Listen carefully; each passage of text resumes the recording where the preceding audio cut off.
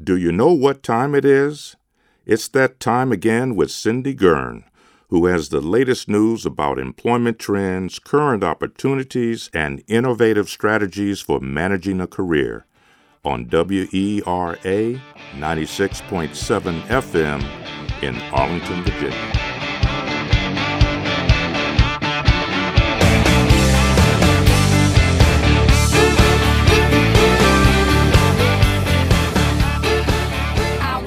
Hi there, this is Cindy Gurn. I'm your host of this STEM program that we're doing today. It is part of our overall STEM programs that we've launched in 2019, I thought 2019, and it's going to be mostly, our programs are going to mostly emphasize STEM in the workplace and STEM in our lives. But for me, since I'm not a STEM person, we've selected a separate type of program. The STEM and A in STEM, the artistic, the liberal arts, the generalist, and I'm going to ask the guests if they have any STEM, have they had to use any STEM in their work. But for now, it's strictly artistic and liberal arts and everything that I am, and probably a lot of people are out there too. So I can't believe that I have been in D.C. as long as I've been, and I've never met Mary Abbajay until I attended a program offered by the Atlantic Monthly on their premiere. I don't know what it was called. It was premiere something or other.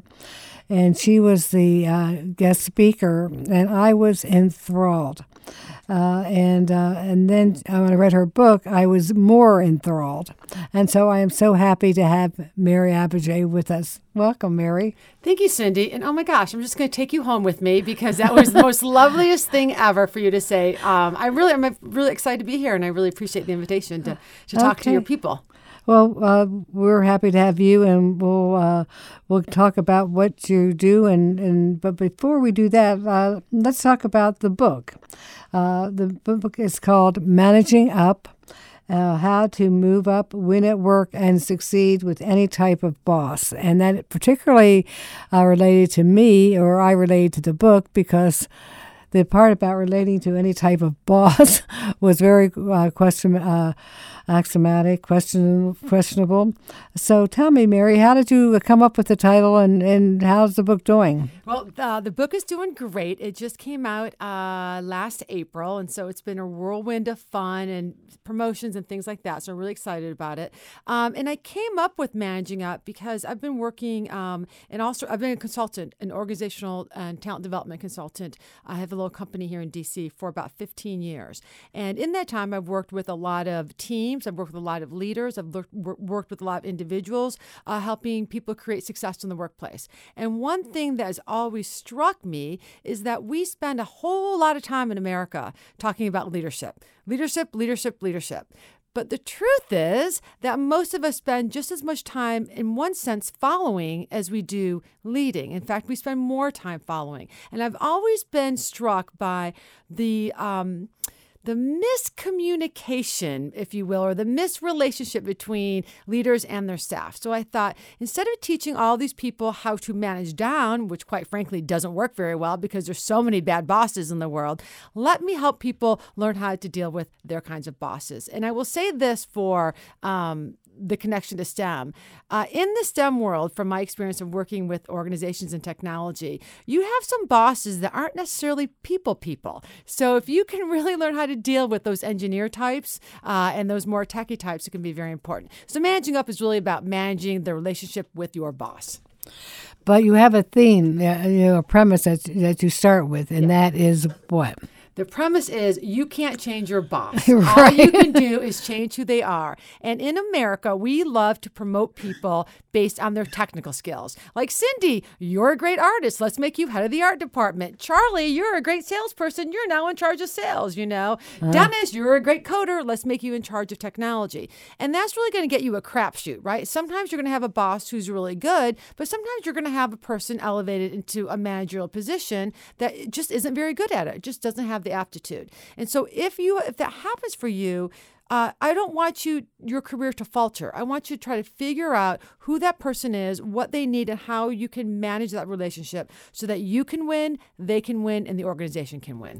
So in that explanation, you left out the role of the manager. How does the manager know what he or she is doing wrong or right? Well, see, and there is the rub, right? Right. Managers who are open to feedback, who really care about what we call their impact, their ability to really engage their employees, they don't probably need too much managing up. Well, it'll be a different kind of managing up. You can actually build good relationships with them and tell them what you need from them. And the truth is, managers are the ones that should adapt to their employees. Like as a leader, I should look at each one of my employees and figure out what really works best for them and try to adapt to them a little bit. But most managers don't do that. Mm-hmm. So, as I say in the book, so we can say, my manager should, my manager needs to, she should do more of this, he should do more of that.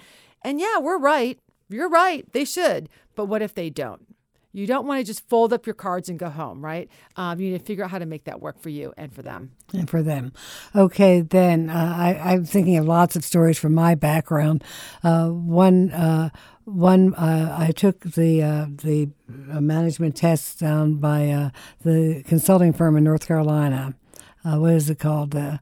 I forget. Center for Creative Leadership. Yeah, Center for Creative Leadership. And they had to do, everybody in my team had to do an evaluation, 360.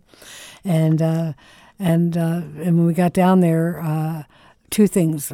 One, I saw somebody I knew from the organization I worked with, and he was on a break, and he was so distressed. And he said that in his group, half of the people were crying, and they wished that they could quit because they had such negative bosses. And in my situation, they sat around, they gave back the 360, and I got surprisingly good results from everybody except my boss. And it was 0, 0, 0, 0. Interesting. So you were doing a good job managing down, but not necessarily managing up. So after I got back and I really thought about it and thought hard, I confronted him. Mm-hmm. And I said, how come, 0, 0, 0, it's like I don't have any personality. It's one thing being bad. It's the other thing not being anything. He said, I didn't give you 0, 0, 0. I gave you excellence. He managed, he misread the instructions. You misread the thing. That's hilarious. Right. Yeah. So my question to you is, in both those situations, how would you have handled it if you were an employee? If I was you, if you were me, but if you were an employee. So if I was you, if I was someone that was being rated, right, I would have done, first of all, I would have done exactly what you did with your manager. I would have gone into a conversation and asked, like, thank you so much for the evaluation and the feedback. I would love to dig in a little bit more. What are some things I could do more of? What are some things I could do less of? Or what are some things I could do differently to be more successful with you in this organization? And then I would shut up and listen to what that person has to say. And I wouldn't counterpoint. He didn't have anything to say because he did it wrong. No, 0, 0, and 0. The other thing, if I got some marks, I would look also very closely, if I was the manager, at what my scores came from my people. And I would look to see what the themes were. And you have to be very careful with that, depending on what kind of relationship you have with them. Because what I'd like to do is I'd like to be able to have a conversation with my team and say the same thing to them. So thank you for the feedback. What are some things I could do more of, less of, or differently to be a better manager to you? And when you do that, you have to be also very careful that the team doesn't feel threatened or feel that you're like, you know what I mean? Like you are having any kind of retribution. So you've got to go in that really honestly and find a way to actually dig into that feedback and see what you can do more of. Or I might say to my team, hey, this is my results. I hear you guys think I need to be a little more communicative. So I'm going to try these things. Yeah, I'm going to try these things. Well, let me know if these are things that are working in 6 months. So I take feedback very seriously. It's a gift. Even when it's wrong and stupid. Yeah, it is. And it's also a gift to know when you've made a mistake. Yes, indeed. And to accept that and go forward. And my boss accepted the fact. He said, I did what? Yeah.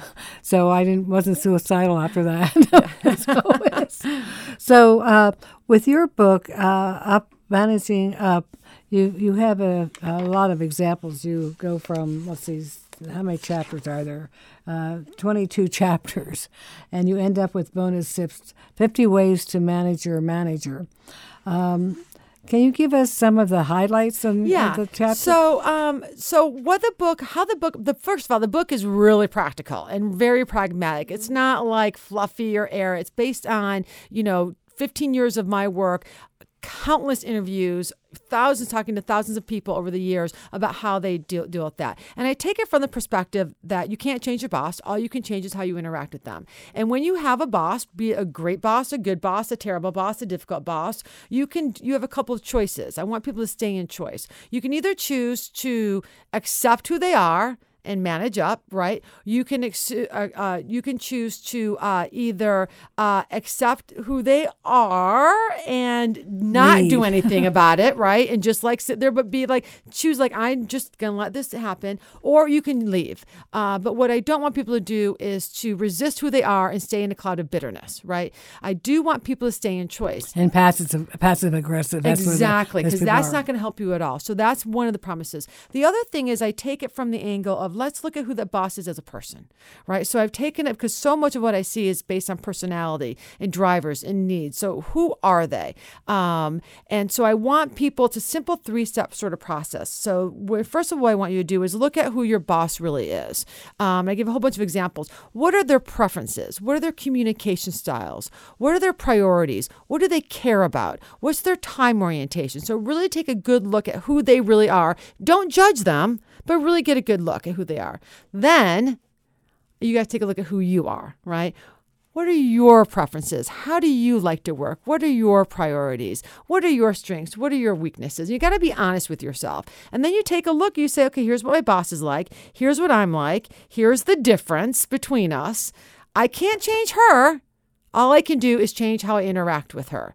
And that's where managing up starts. So you want to do that. And so then I just take a whole bunch of different kinds of personalities. I take your introverts, your extroverts. I take some normal personalities. There's some assessments in there like the advancers, the energizers, the harmonizers. So let me stop and ask you some practical examples. Okay. Let's say you have a boss that is so ambitious that all they worry about is themselves, and the people that work for them have to do what they say and make them look good, even though it may be totally wrong. All right, so are you talking about a narcissist? I guess I am. All right, so that sounds like a narcissist to me. Well, okay. Okay, so it's somebody that's ambitious.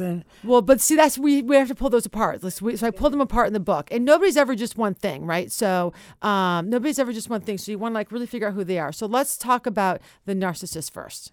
Okay, so when you work for managing up is not about sucking up, all right? It's not about kissing butt. It's not about any of that Hear that, people? It's not about sucking up. It's about managing the relationship. The only caveat to that is if you're working for a narcissist. Because if you are working for a narcissist, and depending on how extremely narcissist they are, there is going to be a little bit of butt kissing. Because people who are sycophants survive narcissists. Narcissists do need to be flattered and their egos need to be attended to. So if you're working for a narcissist, the other thing you want to realize is you have to assess, is it worth it? Narcissists tend to be very successful. They rise to the top of organizations. They rise to the top of society, to the top of your political structures, if you will. And so you can learn a lot by working for a narcissist, and it can actually really further your career. But if you choose to work for a narcissist, then you also know that it's going to impact your professional image, right? Because people that succeed with narcissists are often thought of as butt kissers, right? And your values too. And your values. And you're going to become part of the problem. The other thing is narcissists often survive they raise themselves up by lowering you. So your self-esteem might take a hit. So I would recommend if you work for a narcissist, go in there clear-eyed. I don't recommend staying there for long, but if you're going to do it, protect yourself, get what you can out of it, do what you can for the organization, get some experience, and then get out. That's very interesting. Yeah. Very interesting advice, because I know in this administration, for example, there are people who have gotten out. Who've gotten out. And there are people that have stayed in, and some of them are good and some of them questionable. But I'm wondering if they read your book and they said, I want to stay in for a while. I should send a couple of copies to the White House. You should send. But someone who's just ambitious, let's say a workaholic, for example, right? We have a lot of those in D.C. So if you're working for a workaholic, a couple of things that you need to do is, first of all, you have to realize that you have to separate their requests and your boundaries. All right. So you want to be very clear about what your work boundaries are, meaning the time you're willing to put in. Are you willing to work weekends? Are you not willing to weekends? Are you leaving at 5 o'clock, or are you going to be on working till 11? You got to be really clear about your boundaries. I don't suggest that you're clear about well, I don't work past 5 o'clock. Like, no attitude. The other thing is, you need to know if you're going to be working for a workaholic. If you don't know that during the interview, you haven't been paying attention. Like if you're going to go in professional services, consulting, accounting, you better bet your butt that you're going to be working more than 9 to 5, right? So know that going in. The other thing you want to be clear about is what their requests really mean. So is your boss, when they're emailing you at 8 o'clock at night or midnight or on the weekends, do they really mean for you to answer now, or are they just simply unloading as they're cleaning off their desk, right? So that's the one thing. Be really clear about that. The second thing I'd recommend for workaholics, those people who are super ambitious, is that you have to bring your A game every single day to work. Your A game. Output, output, output. Do not think any day is slacking. You've got to show you are working all the time. You also want to keep that boss really apprised of all of your accomplishments. Don't assume your workaholic boss, your ambitious boss knows what you're doing. You've got to keep reminding them so they are going to be like, oh my God, yes, Cindy's a producer. Cindy's a producer. So making sure that you know that. And finally, my last tip for, they'll do it right now for the workaholic is, just know that if I have 2 employees and one of them works a little bit more than the other, or answers my emails on weekends once or twice more than the other, I'm loving that employee just a little bit more. The workaholic will always love you more if you put in the extra effort. So how it's just many? a fact of life. And folks, that's the story of a workaholic. Yeah. So and I am a workaholic. My team knows that. And so am I, but I don't expect them to answer. Right, but you may email on the weekend. You don't even think about it. You'll even say don't answer. I'm just cleaning off my desk. Yeah. I mean, but don't you secretly love it when they do occasionally? Yeah, I do. See? I do. Did you hear that, Charlie? I hear that. Secretly loves it. Right. So that's 2 examples. So where do you find the majority of bosses being they're technical? People are promoted to bossism from a technical position or from knowledge of their technical field. But what do you see in general as the origin of today's bosses? That's a great question. Well, there's a couple things. So one thing, a couple of things. Let's start with this. The majority of Americans work for what we call small businesses, right? Businesses of less than 500 people. And those kind of businesses don't have leadership programs, right? They don't. And so they are promoting people based on their technical skills. And so these people get into the management field, and then they really don't know what they're doing. So it really is truly a crapshoot. And I read a survey where something like 75% of managers have had no leadership or management training when they have been offered that position. So that's one thing we're seeing, and we keep seeing that is not going away in America or in the West. And as we see the rise of technical fields, the STEM fields, and even lawyers, for example, they don't teach you how to be a manager or a leader in technical schools, right? In engineering schools, you don't need that. So we are seeing kind of a dearth of leadership or the development, the cultivation, especially in the smaller businesses or in the STEM fields. I mean, look at some of our big technology companies. Look at Uber. They had a huge problem with their culture. Look at all these different organizations that don't have any real leadership around culture and employee engagement. It's a problem. Yeah, and especially it's a problem if they are losing employees, as many of them seem to be. And a lot of people don't leave when they need to leave because we're afraid we're not going to get a better job. We're afraid to lose what we've already accomplished there. We've put in 6 years here. I'm not going to give up those 6 years, And so we get stuck working for people that we should no longer work for. Something like 75% of Americans say their boss is the most stressful part of their day. 75% of Americans. 75%. Yeah. And something like 57% of people say that they are currently working for a mildly or a highly toxic boss. Toxic. A toxic person. So what does a toxic mean? A toxic boss is the kind of boss that really creates a very hostile workplace. The toxic boss is the boss that it goes beyond being a workaholic. It goes beyond being a narcissist. It goes into like the bullies, right? The shouters, the screamers, the tyrants, those people that emotionally abuse you, perhaps physically. We all know with the Me Too, there's a lot of sexual abusers out there. And these toxic work environments are really dangerous for your health. People that work in toxic work environments have like a 70% bigger chance of having a heart attack, a stroke, or other chronic illnesses. It's a really bad So the scene. toxic manager and the toxic work environment is different from the narcissist. Yeah. So a narcissist is like the gateway to a toxic workplace. But so when the narcissist goes to the extreme, right? Like I'm guessing there's some we know are kind of toxic, but the bullies, those sort of things, like those are toxic workplaces, and there's no managing up when you get to that. There's no managing up. No, there's managing yourself out. And you have lots of stories. Yeah, and you know a really interesting thing about the toxic workplaces is that it takes people up to 24 months to recover from them, 24 months. And one study shows that people that work in toxic cultures stay there longer than normal cultures.